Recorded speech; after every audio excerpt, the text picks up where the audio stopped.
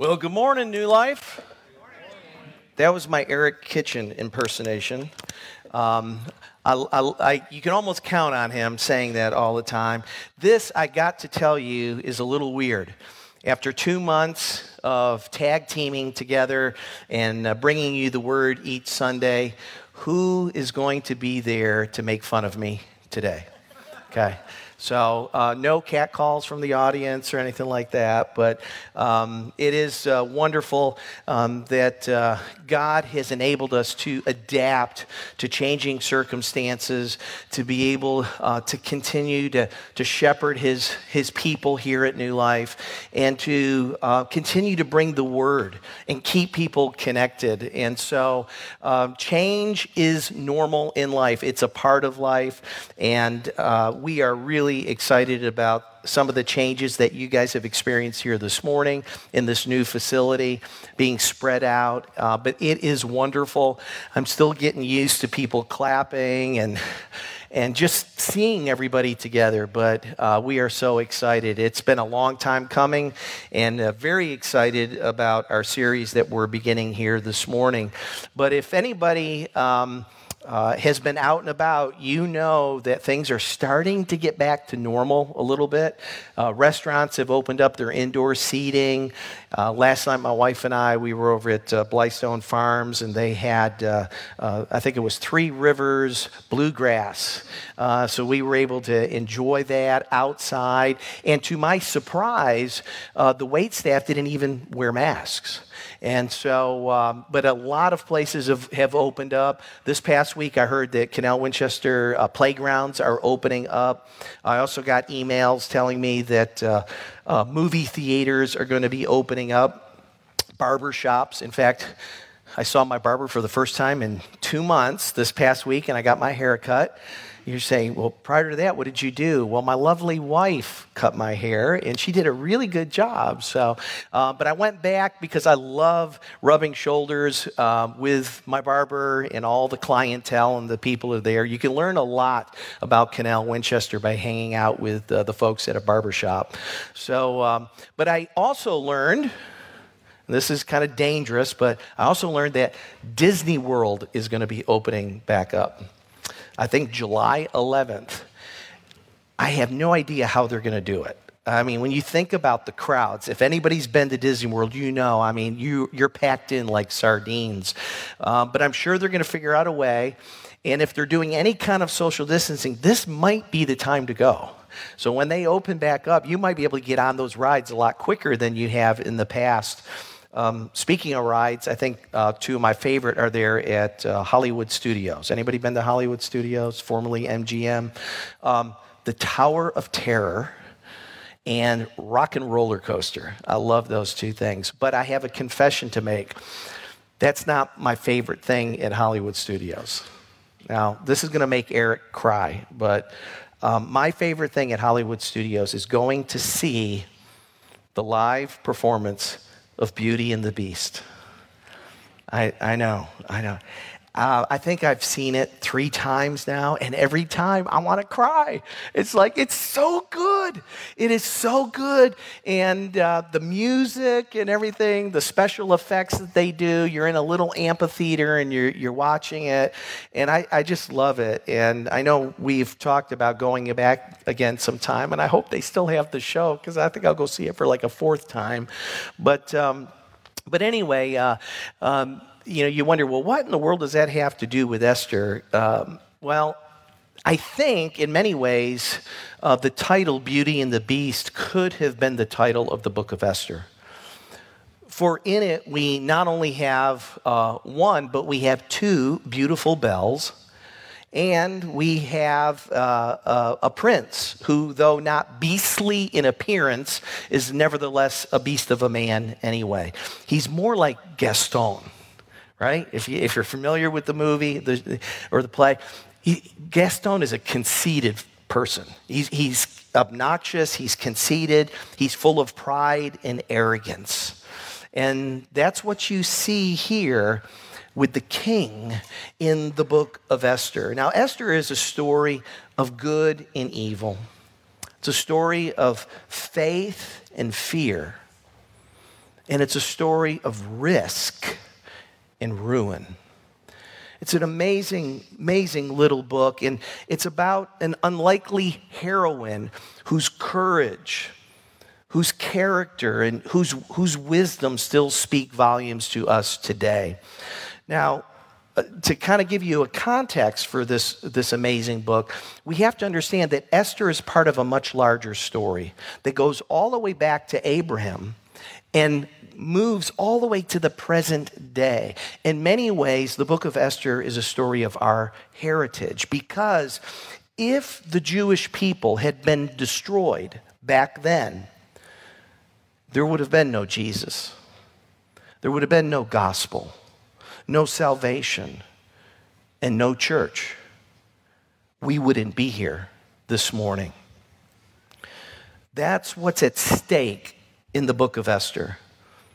It teaches us how to live in the world with courage and with integrity, carrying out our responsibilities to the best of our ability, and trusting that God will protect us and He will provide for us as He works out His sovereign plan. Specifically, the book of Esther tells us the story of a young Jewish girl who becomes queen of Persia. And Persia was no small power at the time, as you will see in just a little bit. But it also explains how a Jewish festival called Purim came into existence. Purim came into existence because of what we read here in the book of Esther. It is a celebration of the deliverance of God's people, and it's still celebrated today. So the book as a whole, if you were to try to condense it down into, what's the main point of the book of Esther, it would simply be this: that no matter how bad things appear, God is in control. He is in control, and He will accomplish great things through people who are willing to risk it all for Him and for the good of others. That's the bottom line for the book of Esther. And this morning, what we're going to see is that God uses even the sinful actions of others to accomplish His purposes. So would you pray with me? Father, we thank You for this morning. Thank You, Lord, for Your faithfulness to us, to bring us to this point. Lord, it seemed like our seclusion and being shut in, Lord, just seemed like it would last forever. And Lord, we're still not sure how things are all going to turn out, but we know that nothing escapes Your notice and that You are at work in all of these circumstances. And Lord, You, in Your providential care, led us to this place on this day to begin the study of this particular book. And Lord, I don't think that was a coincidence. I think, Lord, in Your perfect timing, You knew when we should study this book. And Lord, it begins today. And I pray that not only today, but each subsequent week, as we open up the pages of the book of Esther, that, Lord, that You would teach us, that You would guide us, that You would reveal to us things that are too wonderful to understand. Lord, help us to trust You in the midst of life's difficulties. Give us the courage that we need to live for You, trusting You to protect and to provide. And Lord, help us to risk it all for the gospel, for Your glory, and for the good of one another. And we pray this all in Jesus' name. Amen. Amen. So to give you the setting for the book of Esther, it's been over a century now since the Jews of the southern kingdom were carted off into captivity by Nebuchadnezzar, king of the Babylonian Empire. And the Persian king Cyrus later defeated the Babylonians and eventually allowed the Jews to return to Jerusalem, back to their homeland. But many of the Jews remained in exile. Unfortunately for them, they were often looked at with suspicion. And so life was not easy for a Jew living outside of Israel. And I'd like to put up a map for you real quick just so you can kind of see. This is the extent of the Persian Empire during the time of Esther. It stretched all the way from India all the way to North Africa and even into Europe. And if you notice over there to the left where it says Thrace and Lydia, there is another nation over there. What's that one? Greece. We're going to talk about that in just a little bit. But this is where, and you'll notice too on the map, down above, I think it's the Persian Gulf, just above it, north of it, you see the town of Susa. That's where our story takes place. So that's in modern day Iran. And so as we begin chapter 1, we have to understand the story is set here in the city of Susa, the king's winter palace, and it revolves around certain characters. First, there's King Ahasuerus. There is Esther. There is Mordecai, which was Esther's cousin and guardian. And then there was Haman, the king's right-hand man. And in chapter 1, there are 16 names that are given to us, people who are mentioned by name. Now, in the entire book, I want you to keep this in mind, the name Ahasuerus is mentioned 30 times. And by the way, most of you might know Ahasuerus by another name, his Greek name. Does anybody know what it is? Xerxes. Okay, Xerxes the first, and he reigned for about 22 years over the Persian Media Empire. So his name is mentioned 30 times. Mordecai, his name is mentioned 60 times. Esther is mentioned 55 times. Haman is mentioned 54 times. One name, however, is never mentioned. And by now, you all know what it is. God. God is never mentioned in the entire book of Esther. In fact, it is the only book out of 66 books in the Bible that fail to mention the name of God. In fact, there's no mention of spirits or demons or heaven or hell.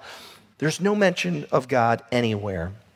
Now, what's interesting though, is even though his name is not mentioned, you see his fingerprints everywhere. That's the thing that makes Esther such an amazing story, an amazing book, is because it's almost kind of like a Shakespearean play. You know, Shakespeare's name never appears in any of his plays, but his presence is felt everywhere. Every line, every character, every scene, every act flows from his pen. And in the same way, the book of Esther, God is not mentioned, but every character and every scene, every plot, every issue, all flows from the hand of God. His presence is overwhelming.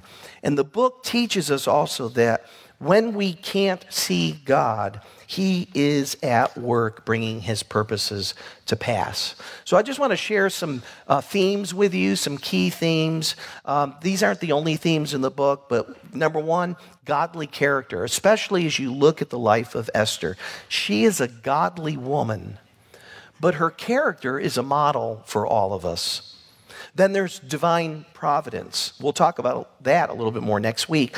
But it's the idea that God is working in the circumstances and the events of people's lives to bring about his plan.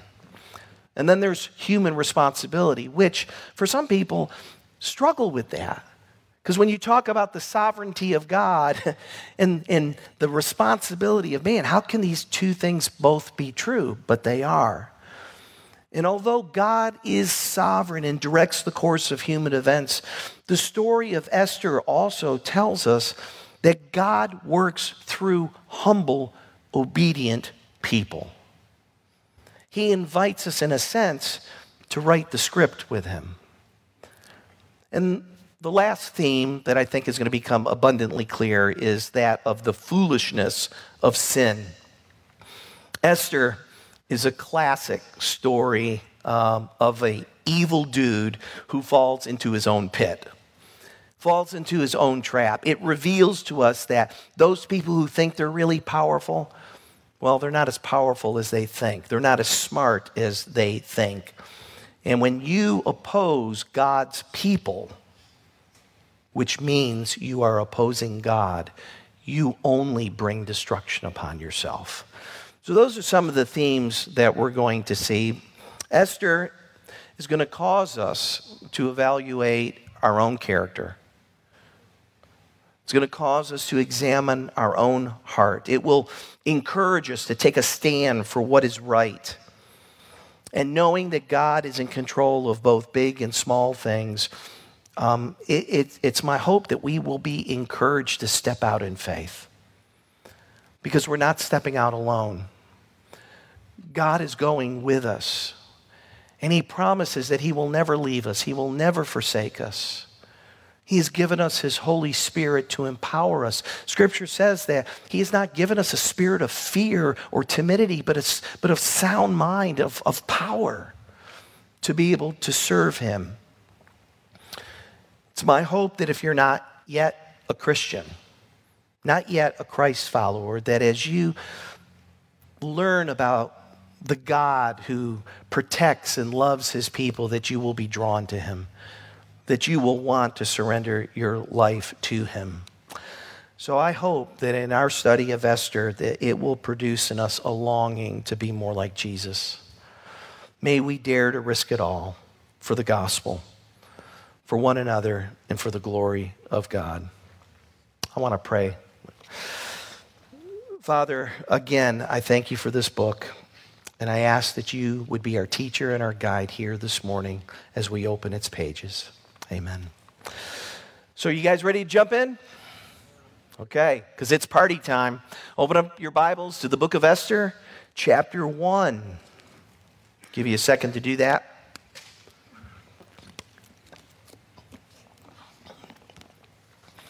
I'm going to read the first 9 verses. Starting in chapter 1, and I'm reading out of the English Standard Version. By the way, we did put Bibles on the back table, so if you'd like to grab one, you can do that. Not sure we have dipped it in hand sanitizer or anything, but... Now, in the days of Ahasuerus, the Ahasuerus who reigned from India to Ethiopia over 127 provinces, in those days when King Ahasuerus sat on his royal throne in Susa, the citadel, in the 3rd year of his reign, he gave a feast for all his officials and servants. The army of Persia and Media and the nobles and the governors of the provinces were before him, while he showed the riches of his royal glory and the splendor and the pomp of his greatness for many days, 180 days. And when these days were completed, the king gave for all the people present in Susa, the citadel, both great and small, a feast lasting for 7 days in the court of the garden of the king's palace. There were white cotton curtains and violet hangings fastened with cords of fine linen and purple to silver rods and marble pillars, and also couches of gold and silver on a mosaic pavement of porphyry, marble, mother of pearl, and precious stones. Drinks were served in golden vessels, vessels of different kinds, and the royal wine was lavished according to the bounty of the king.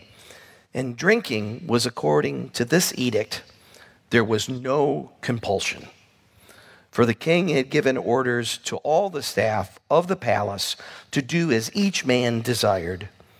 Queen Vashti also gave a feast for the women in the palace that belonged to King Ahasuerus.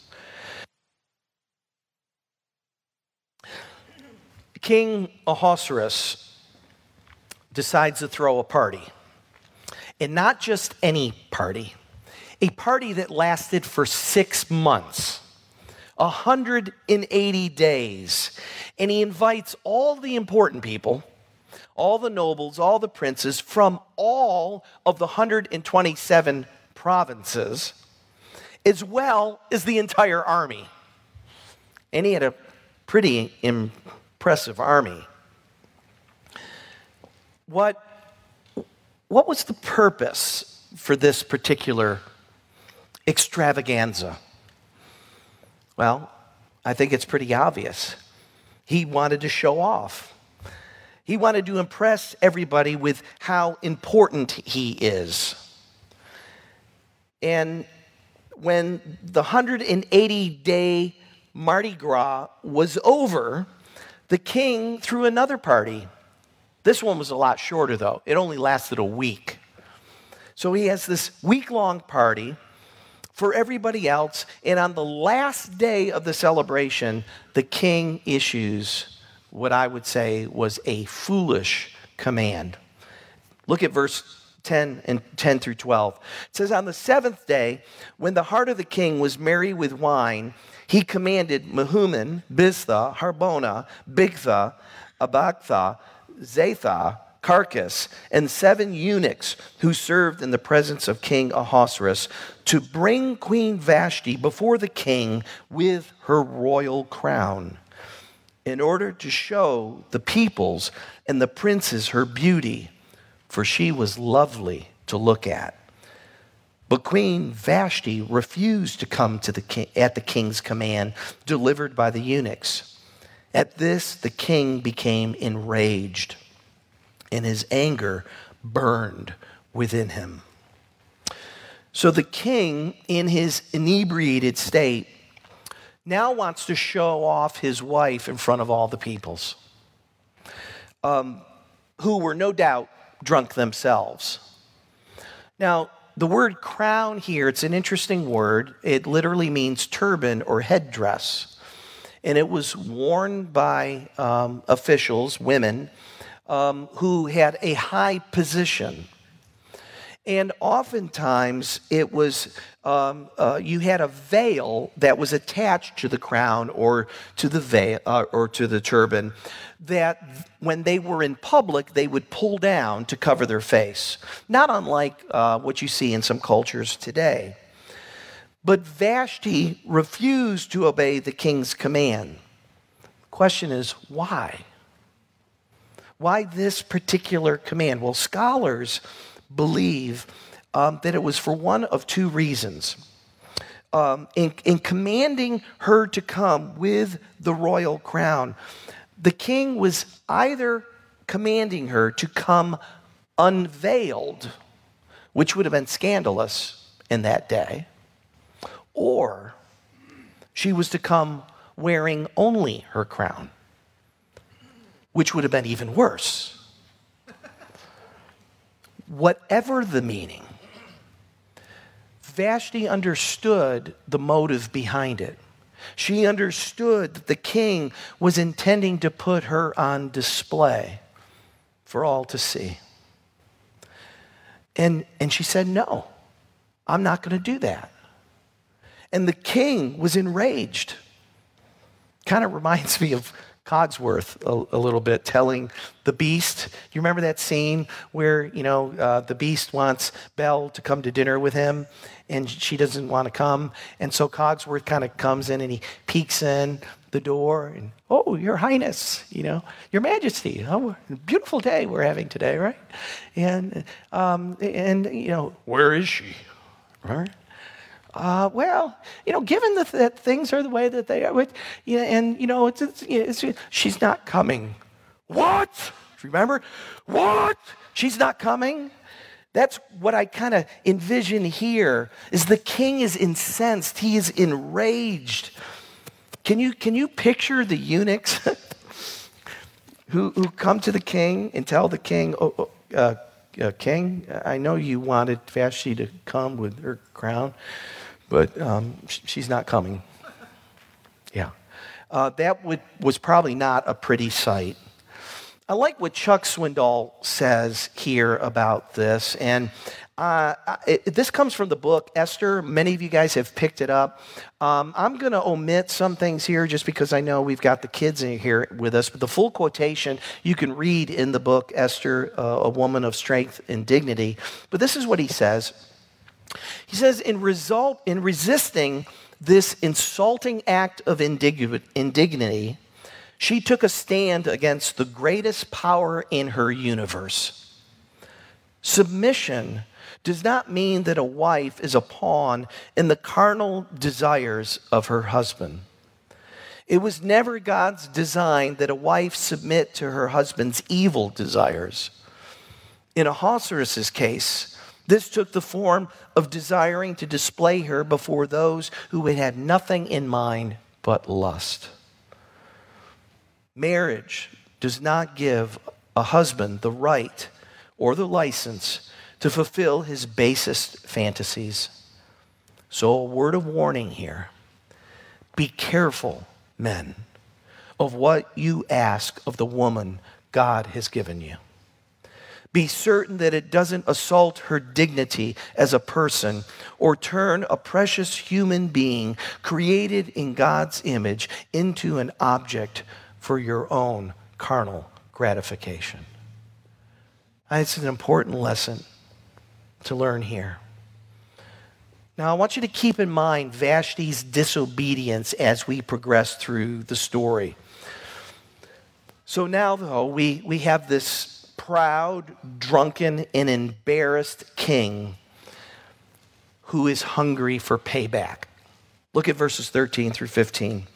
It says, Then the king said to the wise men who knew the times, for this was the king's procedure towards all who were versed in law and judgment, the men next to him being Karshena, Shethar, Admatha, Tarshish, Meres, Marsena, and Memucan, the 7 princes of Persia and Media, who saw the king's face and sat first in the kingdom. According to the law, he says, what is to be done to Queen Vashti? Because she has not performed the command of King Ahasuerus delivered by the eunuchs. You notice what's missing here? There is no conviction.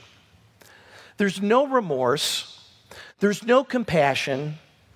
He simply ticked off that the queen didn't do what he told her to do. The king is now looking to see if there's a law on the books that he can take advantage of to put Vashti in her place and save face at the same time. As I was reading this, I was thinking, there are a lot of marriages like that today, where husbands and wives are more interested in being right than they are in being righteous.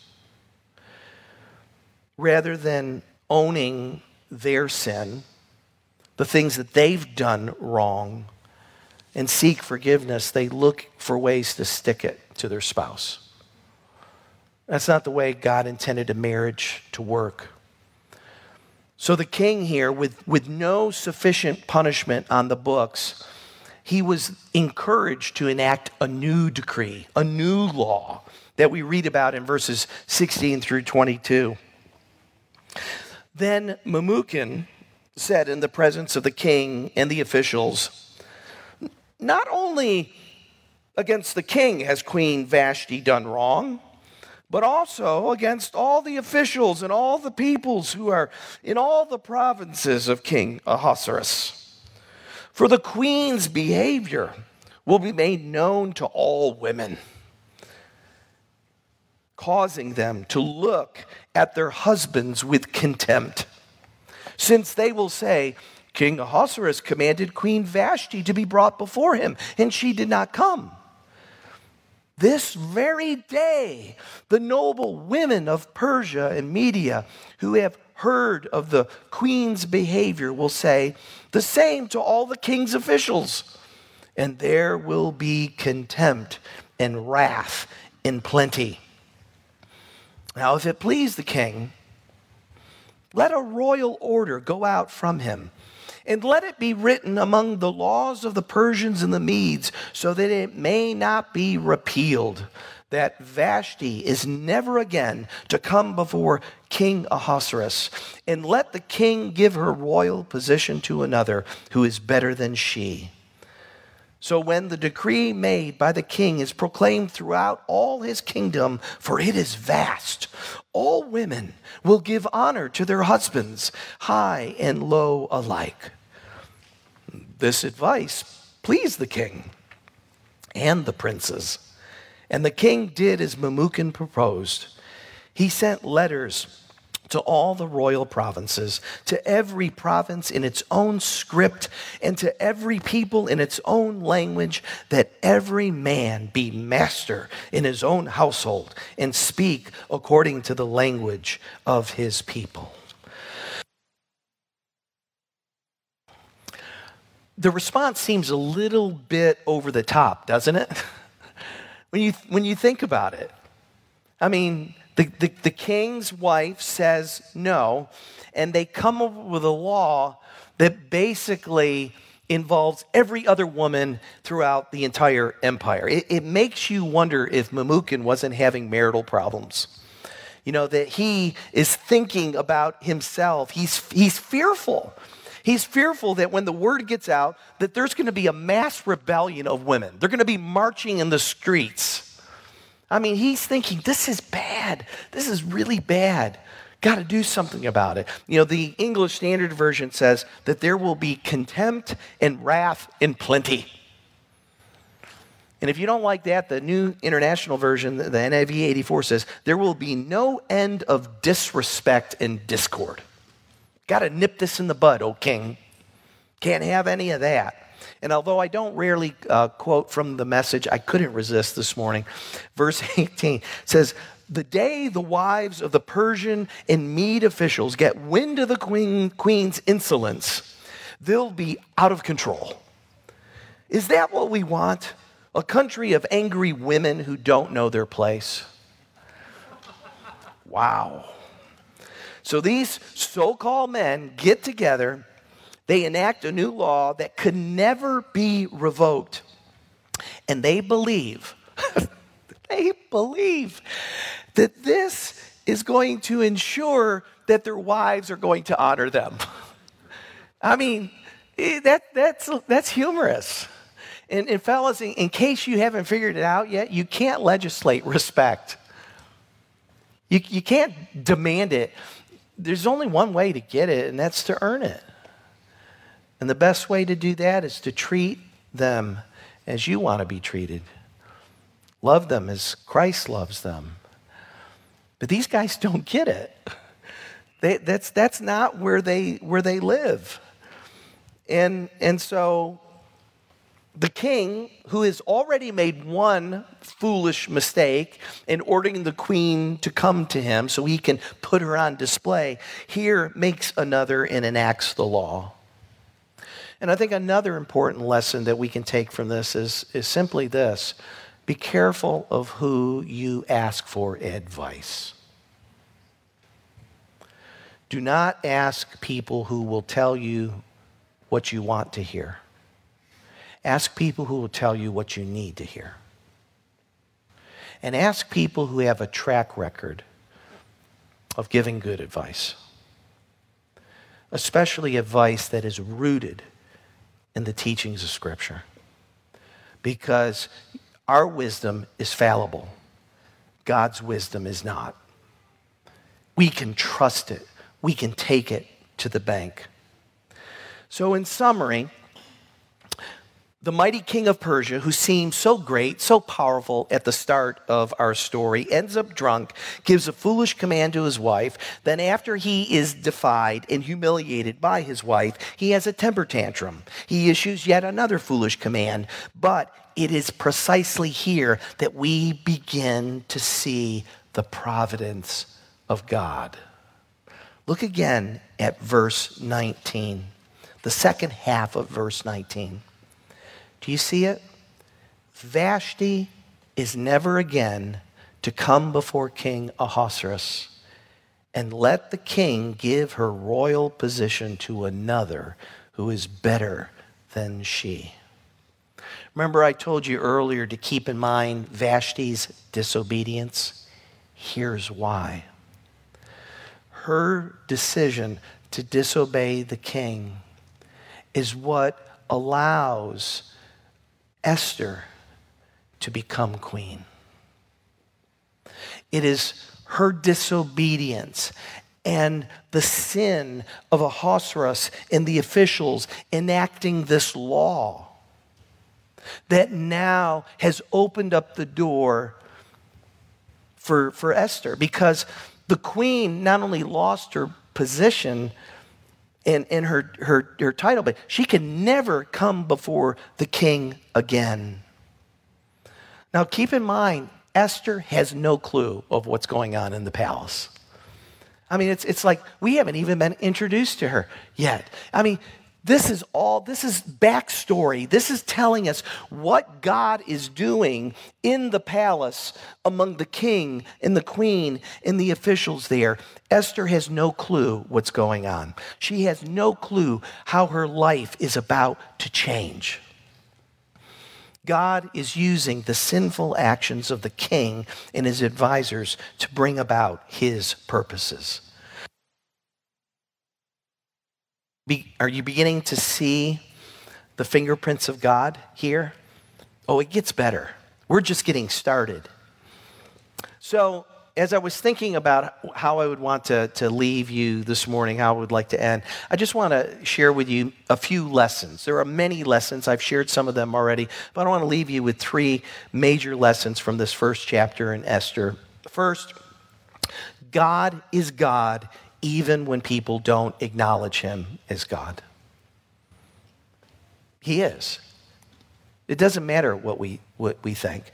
Remember that bumper sticker that was popular many years ago? You know, God said it, I believe it, that settles it. It doesn't matter if you believe it. God said it, that settles it. It doesn't matter. God is God even when people don't acknowledge him as God. God is at work in and among believers and unbelievers alike. It's not like God can only use his children. The only people I can work through are people who love me. That would not be a God worth serving. He is at work in the world among nations and kings and presidents as much as he's working in and through the church. Second thing I'd share with you is that God is not limited by the sinful actions of people. What King Xerxes did was wrong. What Ahasuerus did was wrong.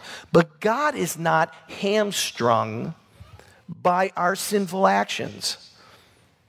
He's not put in a straitjacket by our moral failings. You know, I really wanted to do X, Y, and Z over here, but I can't because you sinned. Again, what kind of God is that? It's our failures, our missteps, our mistakes, our sin will not keep God from accomplishing what he wants to accomplish. Now, having said that, you have to understand that there are consequences to sin.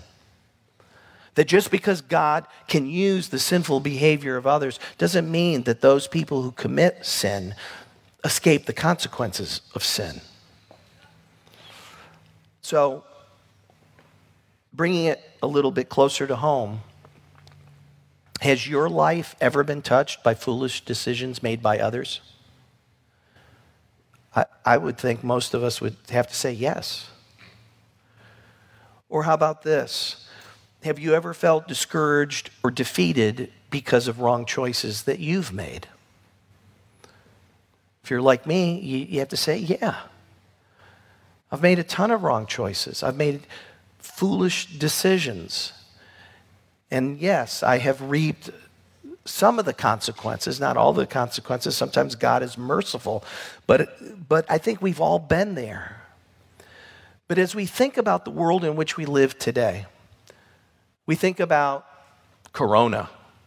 We think about the economic downturn. We think about the struggles that we're facing now. It is so easy to think that God has taken a vacation. God, where are you in the midst of my pain, in my suffering? Why am I going through this? Why did my husband leave me? Why are my kids doing drugs? Why have we lost our financial nest egg? Why have I lost my job? There are many of us that are going through difficulty right now. And we can be tempted to think that God doesn't know what's going on, or that if he does know what's going on, he doesn't care about what's going on. He doesn't care about what's going on in my life. That's not true.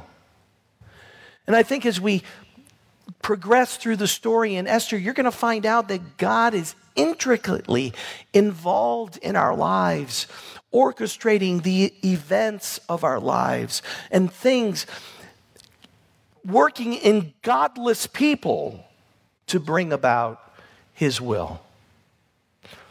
So sin, whether it be ours or somebody else's, it will never put God in a straitjacket. The third thing to share with you is that just simply God is in control. It's related to the first two, but God is in control. His hand may be invisible to our eyes, but he is always at work behind the scenes, orchestrating his divine will for his glory and our good. Leave you with a few verses to think about. Proverbs 21:1. The king's heart is a stream of water in his hand. He turns it wherever he wills. Job 42:2. I know that you can do all things, says Job, and that no purpose of yours can be thwarted. And the Apostle Paul writes in Romans chapter 8, and we know that for those who love God, all things work together for good, for those who are called according to his purpose. You see, the coronavirus, the social unrest that we're experiencing now didn't take God by surprise. In fact, he is working in it and through it, and through people like you and me who are willing to risk it all for God's glory and for the good of others. God is in control, and he will accomplish amazing, amazing things through those who are willing to risk it all.